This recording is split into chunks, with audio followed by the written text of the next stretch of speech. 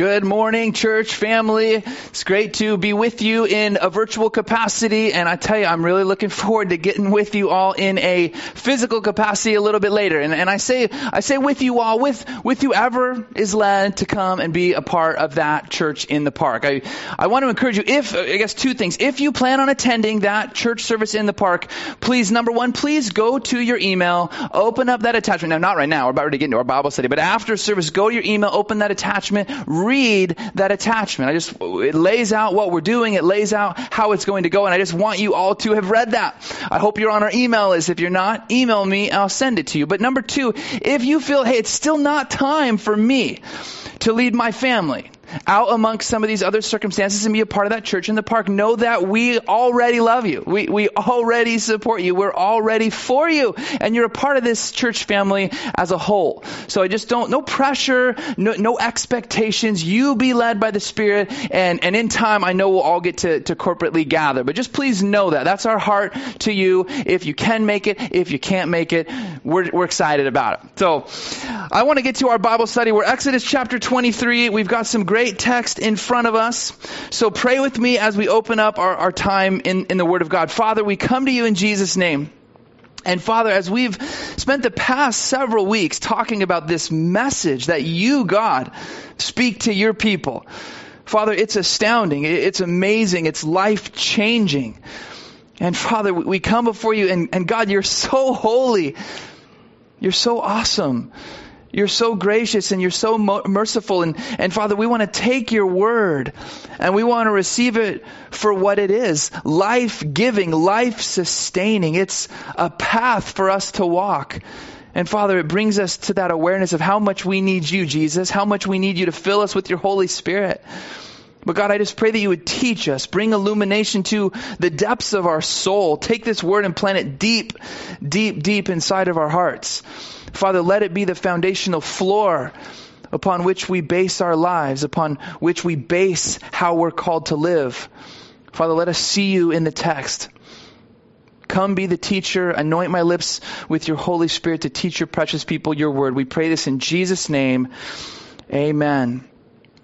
Well, as we get back to chapter 23, we're going to pick up where we left off. We're going to finish this out. And we're really seeing kind of the concluding remarks that God is bringing to Moses as he's speaking to Moses, but really with intention of making sure everyone hears this message. But I was kind of reading through this and I was trying to look at this thing as a whole. It's pretty fascinating because it reminds me of some of the things I learned in college. There's a lot of things I learned then in college I don't recall, but this is one that I do remember. And for you listening, hey, here's some free college lessons here. I remember taking a business writing class, and I remember being taught how to write a request letter.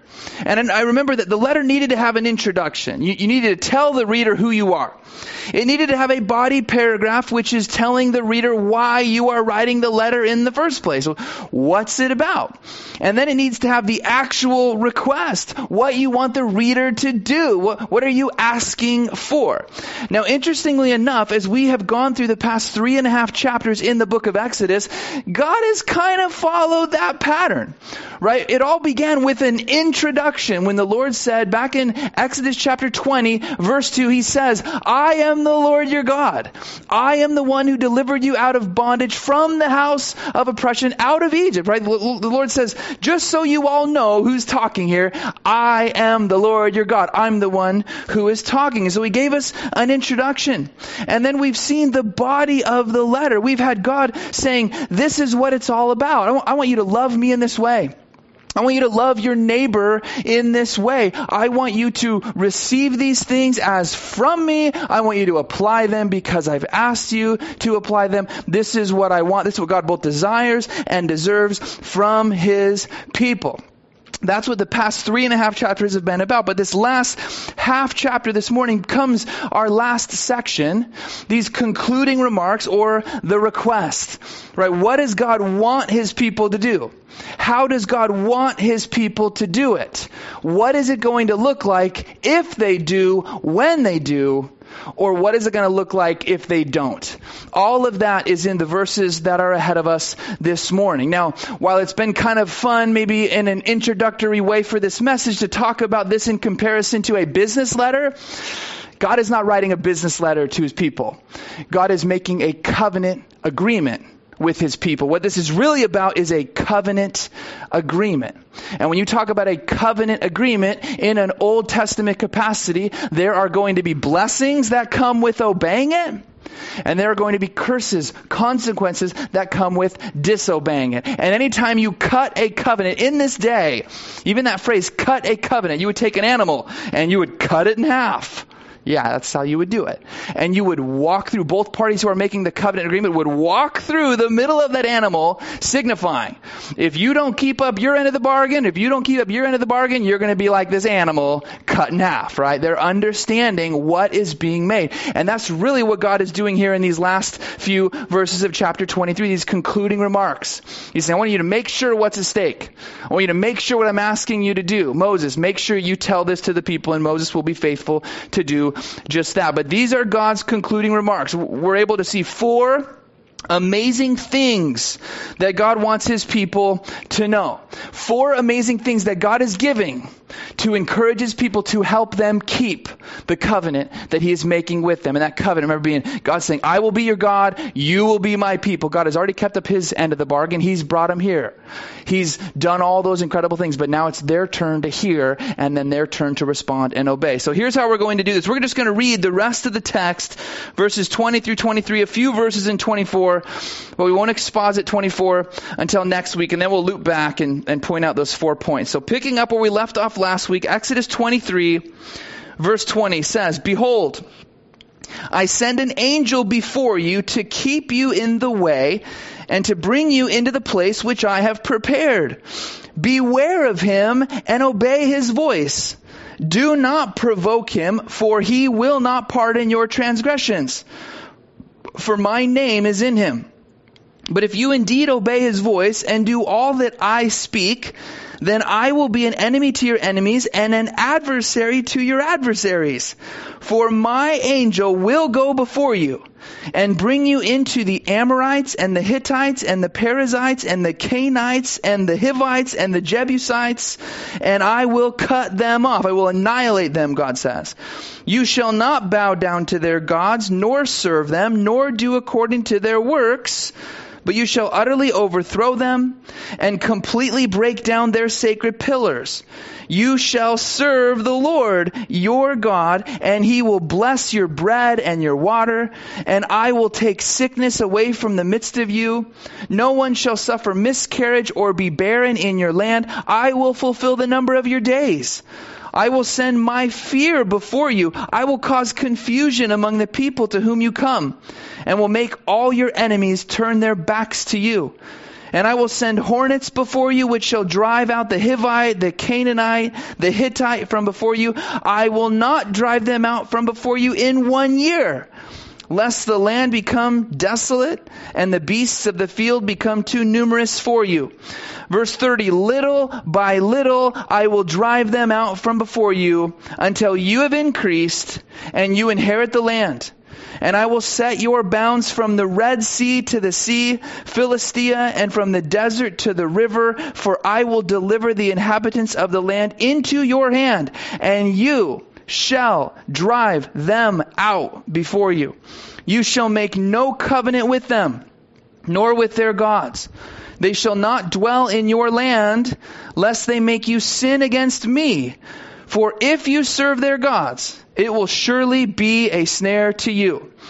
Now he said to Moses, come up to the Lord, you and Aaron, Nadab and Abihu, and 70 of the elders of Israel, and worship from afar. And Moses alone shall come near the Lord.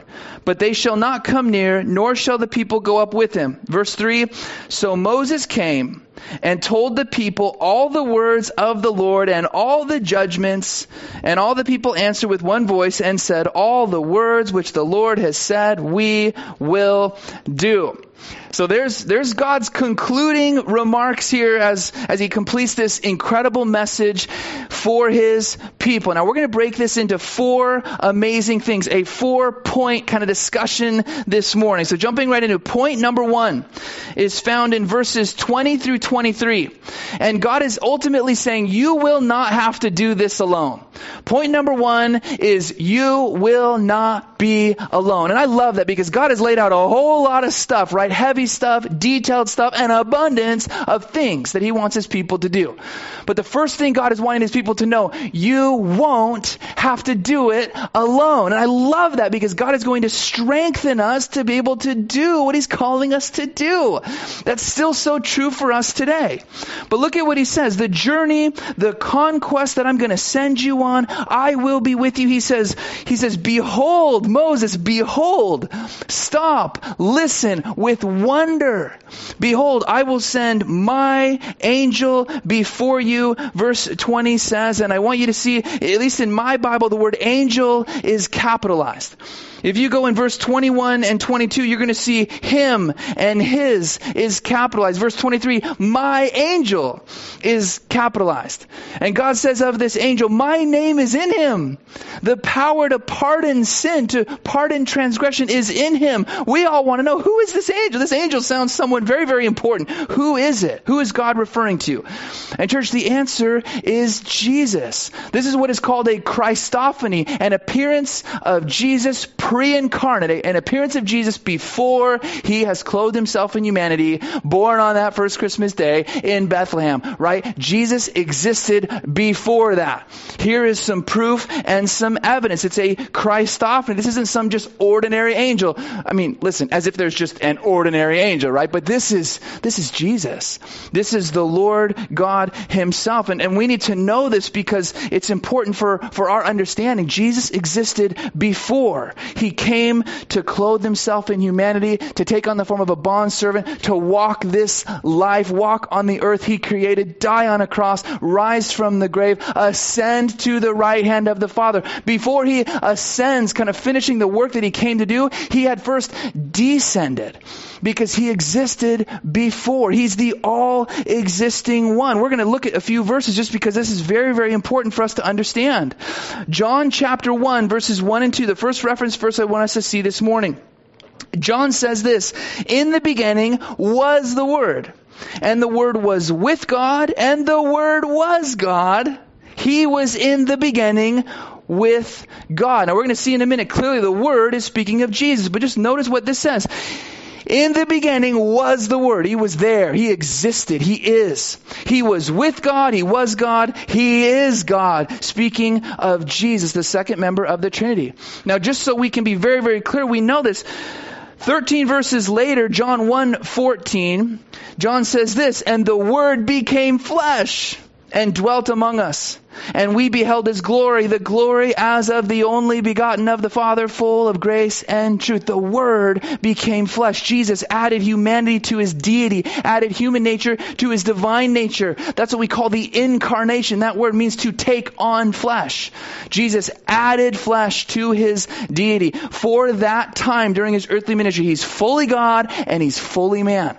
But again, for the point of our study here in Exodus chapter 23, Jesus existed before that. He was with God at the beginning. He was there before the beginning. Look at this verse. This is Genesis 1:1, the very first verse in our Bibles.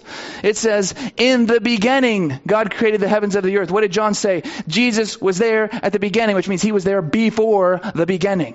And how does God create? He speaks, or he says, let there be light. He speaks things into existence. And who's Jesus again? John 1:1 says he's the Word.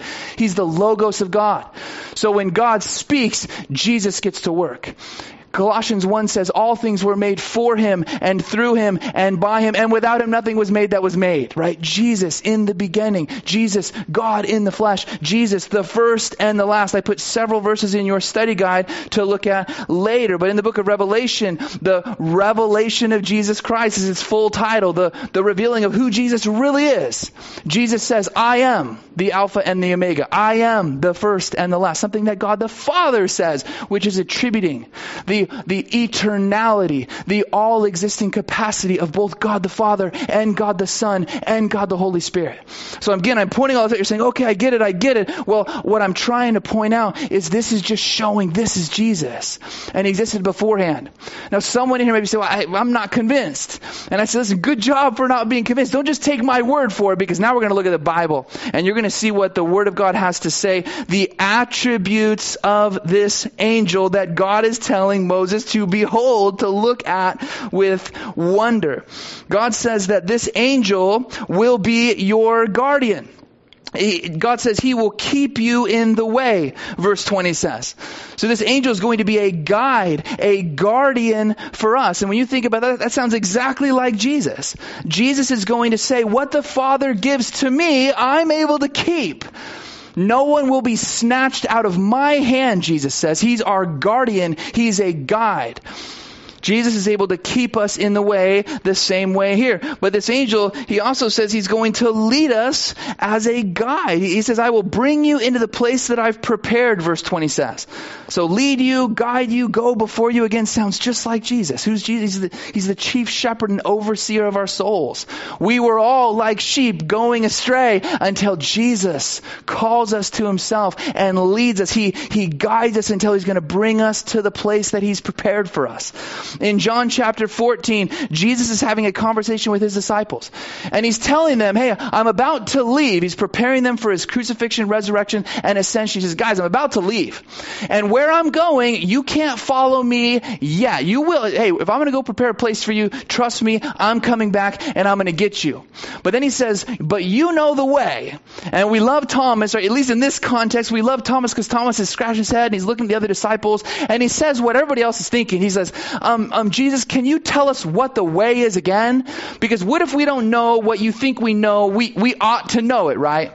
And that's when Jesus says in John 14:6, I am the way, I am the truth, I am the life. Nobody comes to the Father except by me.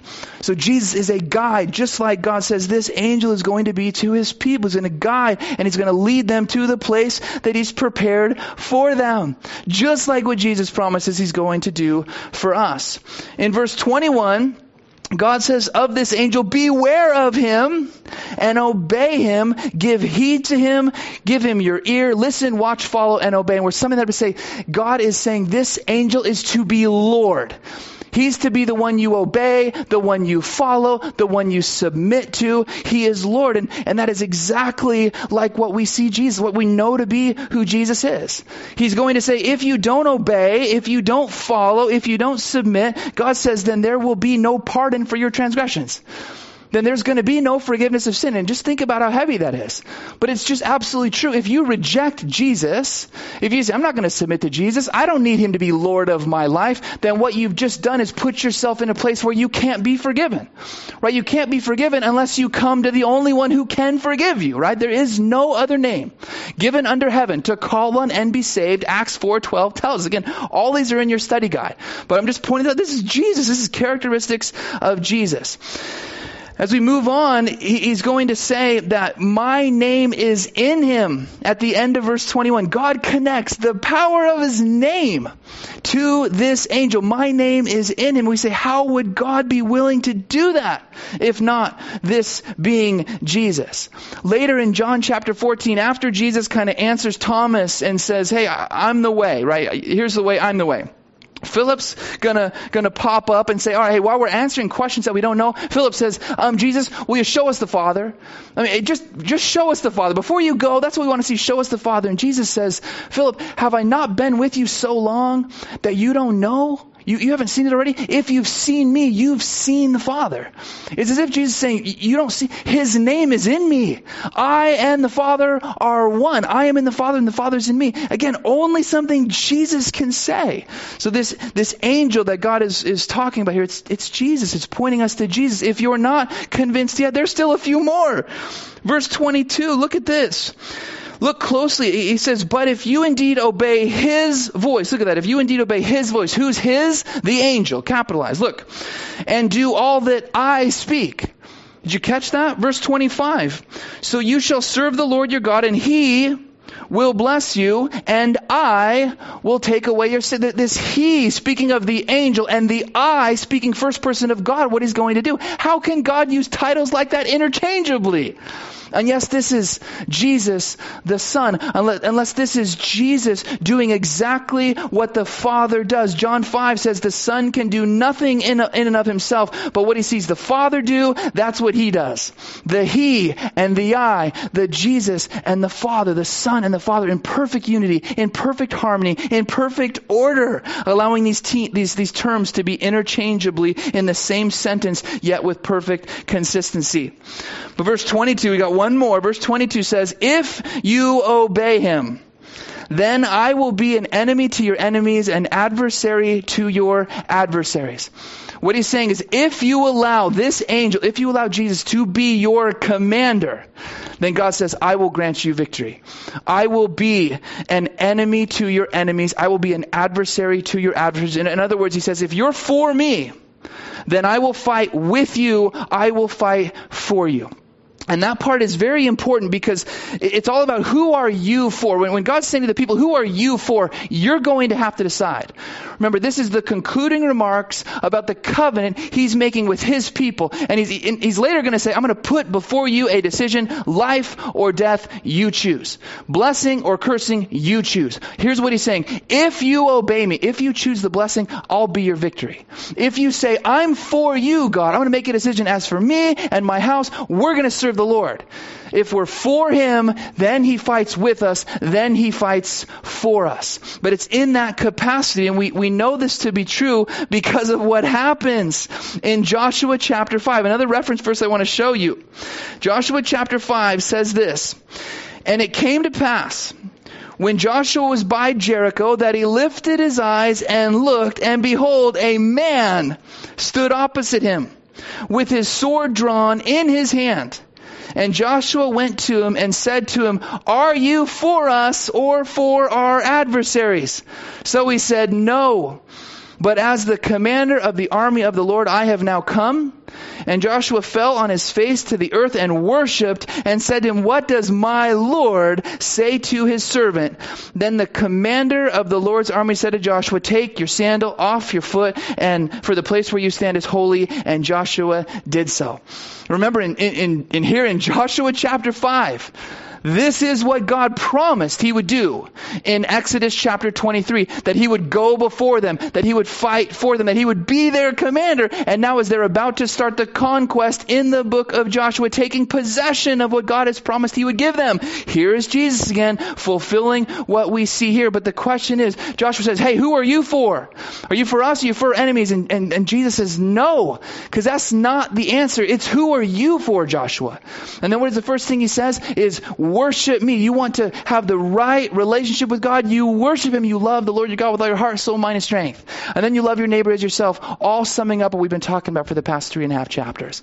But that's what God is concluding here. He's telling his people, this is who I am. This is what I will do before you. And we can sum it all up in point number 1. You're not going to be alone. If you obey me, if you do things my way, here's what God promises he will do. And I just want you to know, Christians, the promise of God's presence means everything to me. It absolutely means everything to me to know that I'm not having to go it alone, to know that he's going to be with me until the ends of the age, to know that he will never leave me nor forsake me. That means everything to me.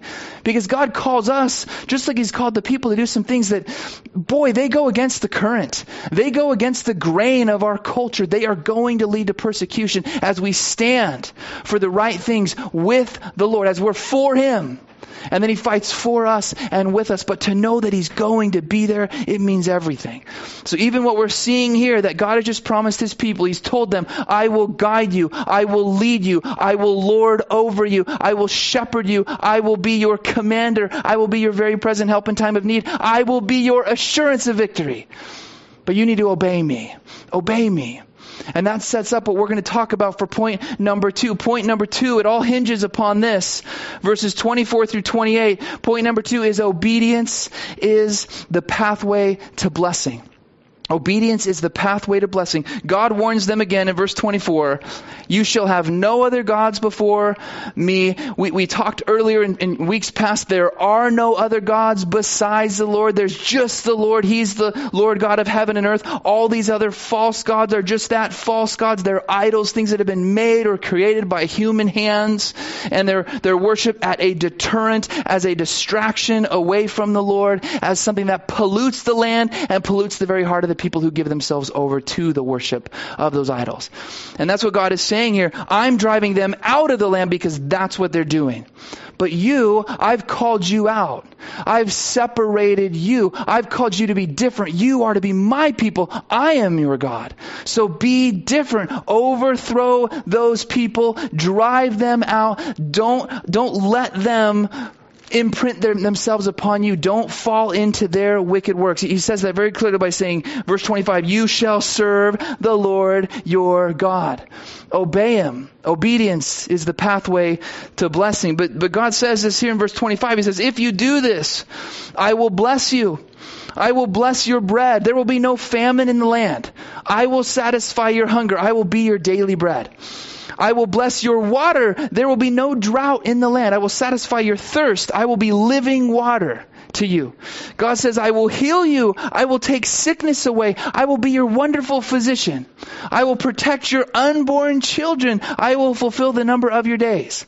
Again, if you obey me, if you keep these commandments that I've laid out before you. Now, friends, I believe God means exactly what he says when he says this. I will bless you. I will bless your bread. I will bless your water. I will take away all this sickness. I believe this is exactly what God would have done for his people had they obeyed him.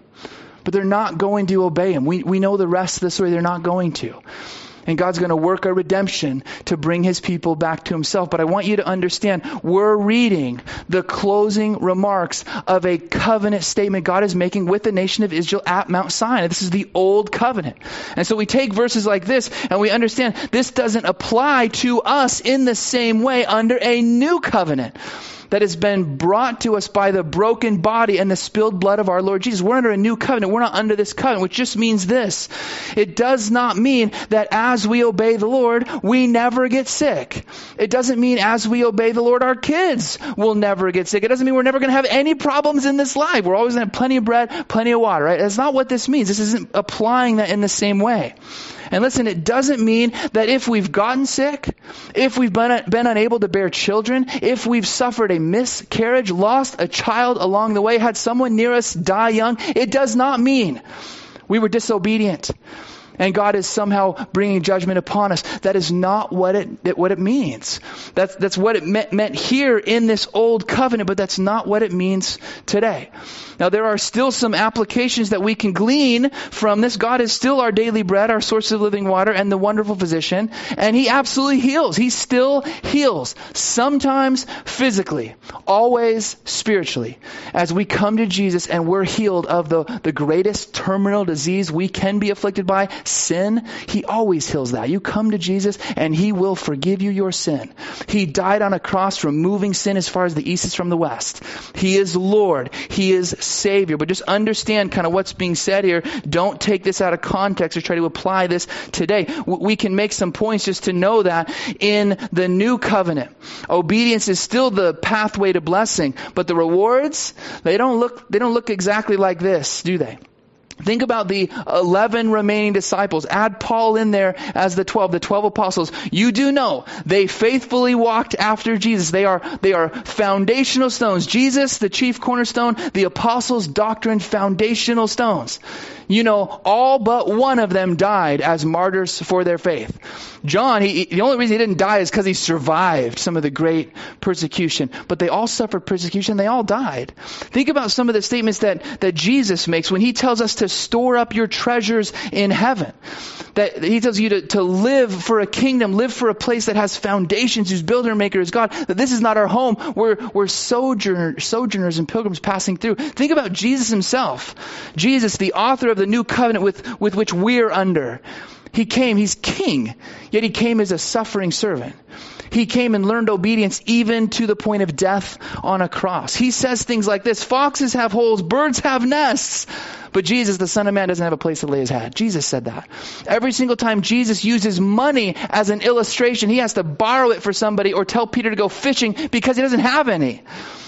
Because sometimes we throw this thing all around. I think this whole prosperity, this material blessing is somehow connected with being obedient to the Lord. That is not always true. You know, it is true. When you obey the Lord, there is blessings. There's blessings like freedom. There's blessings like power. There's blessings like spiritual strength. There's blessings like prayers being answered. There's blessings like being salt and light in a dark culture and community that is reflecting such glory and such goodness that is drawing people to be saved, having their eternity changed. And those are the kind of blessings we want. That's the kind of blessings that I live for. Listen, I'm not saying if you have a house or you have a lot of things that God isn't blessing you, praise God for those blessings. But I'm also saying that it's not connected to all of those things. You be faithful with what God has entrusted you as a stewardship, and you give glory to Him through it all. But don't think that all of this is stated here necessarily applies to us in the same way it does right here. This is old covenant, a different covenant that has become obsolete for us in Christ. A lot of application, but not the same exactly. But as we move on here, the church here, we experience some incredible things, but God has some different things that we're going to apply. But look at some of these other verses. Verse 27, speaking of the conquest that He's going to do, bringing the people into the land, He says they're going to take possession of what God has promised. How? He says, verse 27, I will send my fear before you.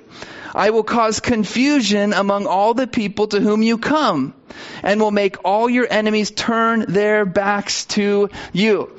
So God, and we're going to see this as they get to Jericho. We'll see this in some of the other people in the book of Joshua as they're fearful. They're turning their backs and they're fleeing, or they're trying to make deals. Some are just running in confusion. They don't even know why they're running.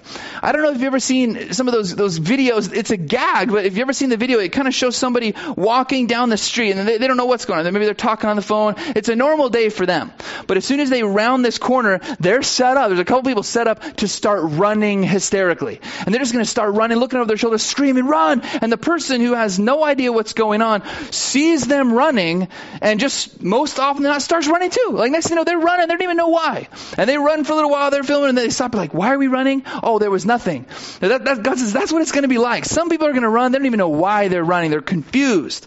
But verse 28 says, there'll be reasons to run too, because I will send hornets before you, which shall drive out the Hivite, the Canaanite, and the Hittite. So God says, hornets. Now I was surprised to read commentary after commentary this week that tried to go away from literal hornets here. They said, well, this is probably meaning maybe the Egyptian army, and maybe there was a hornet symbol on them. And I'm thinking, wait a minute, why would we think they're not literal hornets? Weren't they literal lice? Weren't they literal locusts? Weren't they literal flies? I mean, this is not outside the realm of possibility for God, who created the whole realm, everything in the realm, right? I mean, He could use hornets if He wants. And I don't know when the last time you got stung by a bee or a wasp or maybe even a hornet, but it hurts, doesn't it? Asher, right? It hurts. And you're not going to just stand around being like, oh, that was fun. Maybe I should have that happen a few more times. That gets you running. So you either run for fear, you either run because everybody else is running, or you run because hornets are stinging you, but God is going to drive the people out. Now we're not going to see in their entirety, but we are seeing God is going to open the door because He promised He would. But I want you to catch this. Remember, obedience is the pathway to blessing. This is going to happen as you obey the Lord. Now, as He starts to do this, I want you to see what He says. Verse 29, the Lord says, I will not drive them out from before you in 1 year. Now, I think God has to say that because as you're hearing this, you're thinking it's going to be instantaneous. You're thinking that you're just going to be able to casually walk your way into the promised land because, boom, instantly everybody's going to be gone. But the Lord wants to make it clear. He says, I will not do this in 1 year. As if to say it's not going to be easy. It's not going to happen quickly. It will take time by my design. God says, you're going to need to be patient. You need to trust that I will do it, but my timing might not be your timing. And that leads to point 3 in our study this morning. Verses 29 through 31. Point number 3 is this: little by little eventually becomes a lot. Verse 30, that's what he says. Little by little, I will drive them out from before you until you have increased and inherit the land. Think about how powerful this is that God is telling his people. He's setting their expectations right. But understand that the Lord is saying, the victory, it's yours. The assurance of the land that I'm giving you, the inheritance, it's yours. It's all yours. I promise it, it's yours. However, you're taking a full possession of it. It will not all come at once. It's not going to come in the first year. It's not going to come in the second year. It will happen little by little. But I promise you, little by little eventually becomes a lot. As you continue to move forward with steady little progress. That was the video that we watched when we opened our study. Step by step, little victories at a time. Keep moving forward. Eventually you look back and you're like, I'm on top of the mountain. God has done some incredible things. But that's what he's saying here. Eventually you're going to increase and I'm going to give it to you. And God lays out the borders in verse 31 here. And this territory is huge. But he says, you're not going to get all of this territory. It's not going to be fully embraced. They're not going to possess these kind of borders until under the reign of Solomon, David's son Solomon, which is several centuries later. Now, some of that was due to disobedience. Some of that was just simply by God's design. God tells his people here that if I drive them all out immediately, verse 29 says, the land will become desolate and the beasts of the field will be too numerous. You'll have too many predators to battle with. So I'm going to keep this here for a purpose.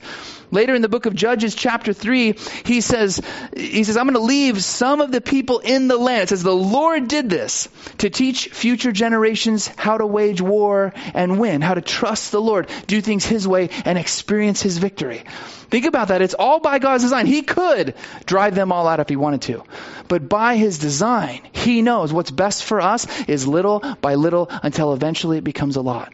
Day by day, walking with the Lord is what he does, how he teaches us in order to keep dependence upon him, to trust and obey and do things his way. So think about this. Victory is assured. It's going to happen, but it will not happen right away. It will take time. And that's such an important lesson for you and I as Christians. Because I don't know if this ever happens to you. I would venture a guess that it does. But you get discouraged sometimes. I get discouraged sometimes when I think, why am I still struggling with some of these things? Why am I still having to deal with this difficulty in my life? Lord, I've surrendered this to you 1,000 times. Why isn't it just gone? Why don't I just have complete victory and strength over all of these things? Why? And the Lord says, because I'm teaching you and I'm training you, and little by little you're growing into the image of my Son. Little by little, I'm using this to keep you dependent upon me. I want you just to consider that if the Lord just did everything for us all at once. And again, I'm not talking, when we're saved, we are fully saved. We are seated in the heavenly places. We put our faith in Jesus. We're saved. I'm talking about now practical sanctification. I'm talking about walking in victory in this life, overcoming temptation, living as if we are, or living as we have been called to live. We don't always do that. Christians, let's be honest. We don't always do that. And we want to know how. How do we overcome some of these things? But Jesus is telling us, God is telling his people here, this is by design. Little by little, eventually becomes a lot. You keep moving, keep charging after the Lord. Remember, you have victory in the Lord. You have overcome. Our faith has the power to overcome your spiritual progress. It's moving.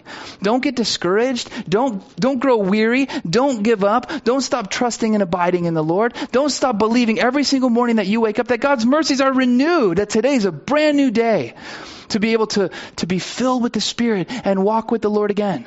And you don't even have to wait until the morning. I love to think about if you're on the moon and how many times the moon is spinning around and how many mornings are on the moon. Like, you can have different opportunities every single day to come to the Lord and have short accounts.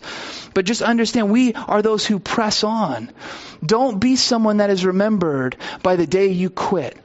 Don't be someone who gives up because it got too hard. I came across a story this week that's pretty fascinating. One of the biggest boxing matches of the 20th century took place on November 25th, 1980. It was at the Superdome in New Orleans, Louisiana. And it was a rematch between Sugar Ray Leonard and a boxer named Roberto Duran. Now, Duran had won the previous fight, and he was the favorite this second time around. He's the champion at this point, right? Sugar Ray Leonard, he's the challenger. But Duran has had 72 wins at this point, only one loss, and he had won his last 41 fights leading up to this fight, which is a very impressive boxing winning streak. But this rematch was really close. Only a point or two separated both of these fighters on the judges' scorecard. But then in the middle of round 8, the unthinkable happens. Duran just throws up his hands, walks over to the referee and says, "No mas. No more. I'm done. I quit." I watched some YouTube clips on this, and he's battling. He's a great fighter. The announcer's saying, "Look out for this guy. He's got power. He's one of the strongest hitters," et cetera, et cetera. But he says, "No more." And it wasn't because he was hurt. He wasn't injured. He wasn't cut. He was frustrated that he hadn't done enough in all of the previous rounds, that his little by little just hadn't been enough. And so he eventually just threw his hands and quit. And this is a guy that if you talk to someone who has some boxing acumen, you know he won 103 fights, that he's one of the best pound for pound hitters, his strength punchers, right? I'm not the best boxing acumen. But when you really talk to people, they say what you remember about him most is no mas, is the time that he quit. The time in this title fight that he gave up. And I just want you Christians, that's not what we're defined by. We're not defined by giving up. We are not those who turn back. We're those who press on. We're those who press into the Lord. And even though little by little may not be the lot by a lot, I promise you a little bit of progress gets you to the destination. You keep moving forward. So we've all had times like this where it's felt like we should quit our job, or we should quit the sport we love, or we should quit on our marriage, or we should quit on life, or we should quit on God. And I want you to know those feelings are not that uncommon. Jeremiah has feelings like this. He says, "Oh, that my eyes were a fountain of tears, that I might weep day and night." Jeremiah 9:1. Job says, "Cursed be the day I was born." Job 3:1. Elijah says, "Lord, go ahead and take my life. I'm finished," in 1 Kings 19. Yet none of these men are remembered by that day, because none of them quit. They kept pressing on. They're part of that great cloud of witnesses that we can look to testify that God knows what He's doing, that little by little eventually leads to a lot. Have the right perspective about the Christian life that we're living. It is a journey. It's not a sprint. It's a marathon. It takes time and progress. But when we walk with the Lord, we see that God is able to do exceedingly and abundantly more than we could ever ask or imagine. Believe that. And I want you to understand this. When we put our faith in Jesus and we're born again, it instantly makes all the promises of God yes and amen. It's like God could say, the land, it's yours. Heaven, it's yours. Peace, acceptance, forgiveness, they're yours. But it's going to take some time until you fully possess that, until you can fully grasp that. Just like he's saying here, that people are not going to fully take the land in 1 year. But as they walk in the victory, it's theirs, the promise is theirs. They just need to be patient. And I think that's what God is communicating to us. Be patient. Let the Lord have His perfect work. He will finish what He starts. Please remember that. Don't be someone who's remembered for the day you quit. Be remembered for the time that you pressed on in the midst of difficulty. The time that you trusted Jesus when it seemed like it was the hardest thing to do. God will see you through that, just like He saw those other three men, Job, Elijah, and Jeremiah.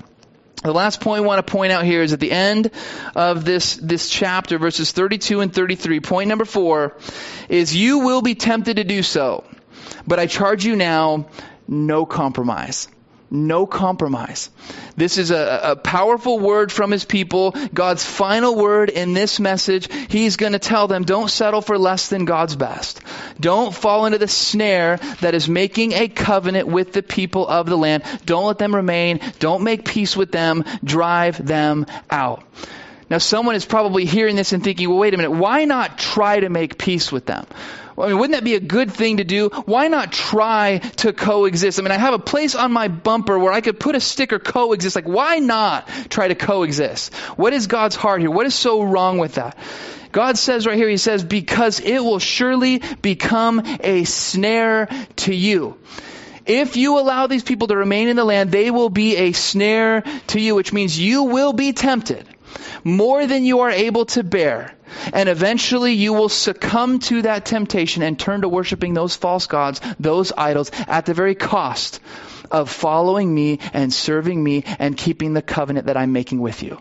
That's ultimately what's going to happen. God knows this is true. The longer we allow something in our life that has the potential to cause corruption, temptation, gives us the propensity to fall, the longer we allow it in our life, the greater the likelihood that is actually going to happen. That's what God is saying. He knows our hearts. He knows the human condition. He knows that the longer you play with fire, eventually you're going to get burned.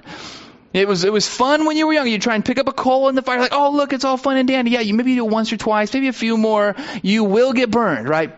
Everyone who plays with fire gets burned. But God knows that of His people. He knows that these people who are in the land, they're not going to repent. The vast majority of them, they're not going to repent. They're not going to forsake all and come and follow the Lord. Listen, some will. Rahab will. I mean, certainly there will be others that are going to say, I want to follow the Lord God. I want to come and be a part of this kingdom community. Yes, certainly that's going to happen. But most of them won't.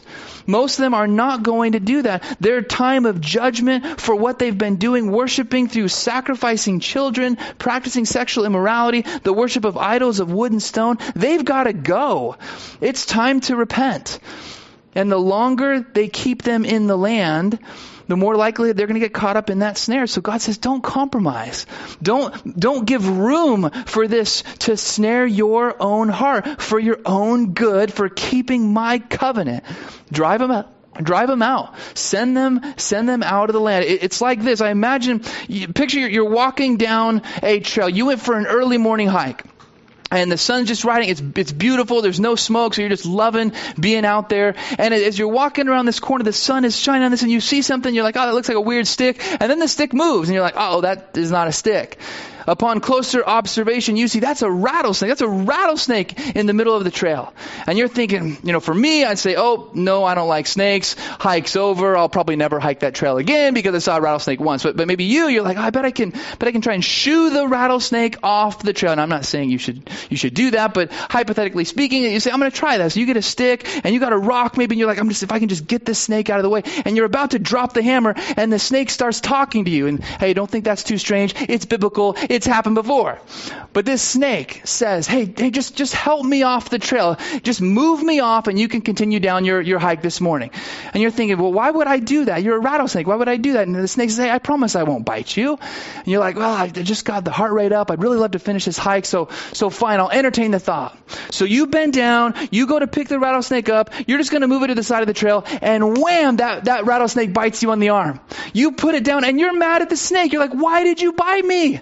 You told me you wouldn't bite me. The snake looks at you with a smirk on his face and says, you knew what I was when you picked me up. You knew I was a snare the moment you saw me. But you let me convince you to pick me up? That's what God is saying here. Don't be tempted to be able to make a compromise with some of the things in your life that you know are a snare. If I had a huge bear trap in the hallway of my house, I would not tiptoe around it every single day knowing that one wrong step, bang, it's going to break my leg, right? Why would I do that? I would get rid of that snare. But Christians, how many of us are allowing these things that are absolutely clearly identified snares in our lives, and we don't do anything about them? Like, oh, I'll deal with that later. Oh, I'm strong enough to overcome that. Listen, the longer you keep something like that in your life, the greater the likelihood that you're going to succumb to it. That's what God, the Lord of all creation, the one who loves us, the one who created us, says, I know what's best for you, and I know you need to drive these things out. I know you need to get rid of these things. Don't ever try to pick up a rattlesnake. Don't walk so close to the edge of the cliff that one tiny slip you're going to fall all the way down. Don't allow things in your life that have been a problem in the past. If they've been a problem in the past, there's high likelihood they're going to be a problem again in the future unless you trust the Lord and remove those things. Those are snares, stones that cause stumbling. No compromise.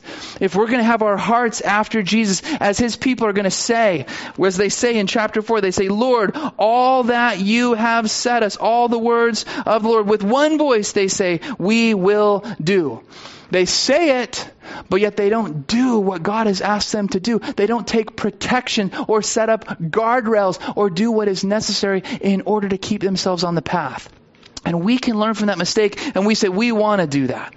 So spiritually speaking, how many snares are we allowing in our lives? What are the snares? Are there any snares? Christians, please ask yourself this question. What is keeping me from obedience to Christ? What is keeping me from the freedom and the joy that I long to experience in Jesus' name? Why am I allowing those things in my life if they keep me from God's best? Why am I compromising in some of those areas? Please see what God's heart says. He says, drive them out. And as you kind of connect everything together this morning, purpose this in our hearts. Partial obedience just simply will not do. When God makes this covenant with His people, He's telling them all of these words are to be followed. But what does He say? He says, you're not going to be alone. I'll go before you. I'll teach you. I'll empower you. I'll strengthen you. I'll lead you, guide you. All of those things we talked about in point number 1. We understand that obedience is the pathway to blessing. We want to obey. The heart is willing. The flesh can be weak. We need to be filled with the power of the Holy Spirit to be able to do that. And we have that. But then I want to keep going, even though little by little eventually leads to a lot. I'm not going to get discouraged. One little step at a time. I know I'm moving forward. And then eventually agreeing, I know that there's no compromise. Jesus, I'm all yours. I've been bought with a precious price. I'm here to will and to do for your good pleasure. Jesus, you can have all of me. Christians, are you willing to do that? Are you willing to do that with me? That's my heart. That's what I see when I read this. That's what God's heart for His people are. Will you obey me? Will you love me this way? Will you love your neighbor this way? Will you guard your own heart this way? I want this. And ultimately it's because I want to grab a hold of everything that Jesus has laid hold of me to grab a hold of. I want the full possession. I want the full inheritance. I want to be everything God has called me to be. And it begins with applying these things to our lives. So I want you to just take an honest look this morning. I want you to take an honest look this week and let the Lord sift your heart in some of these areas. I want to do it God's way. I want to see God formed in me. I want to be free.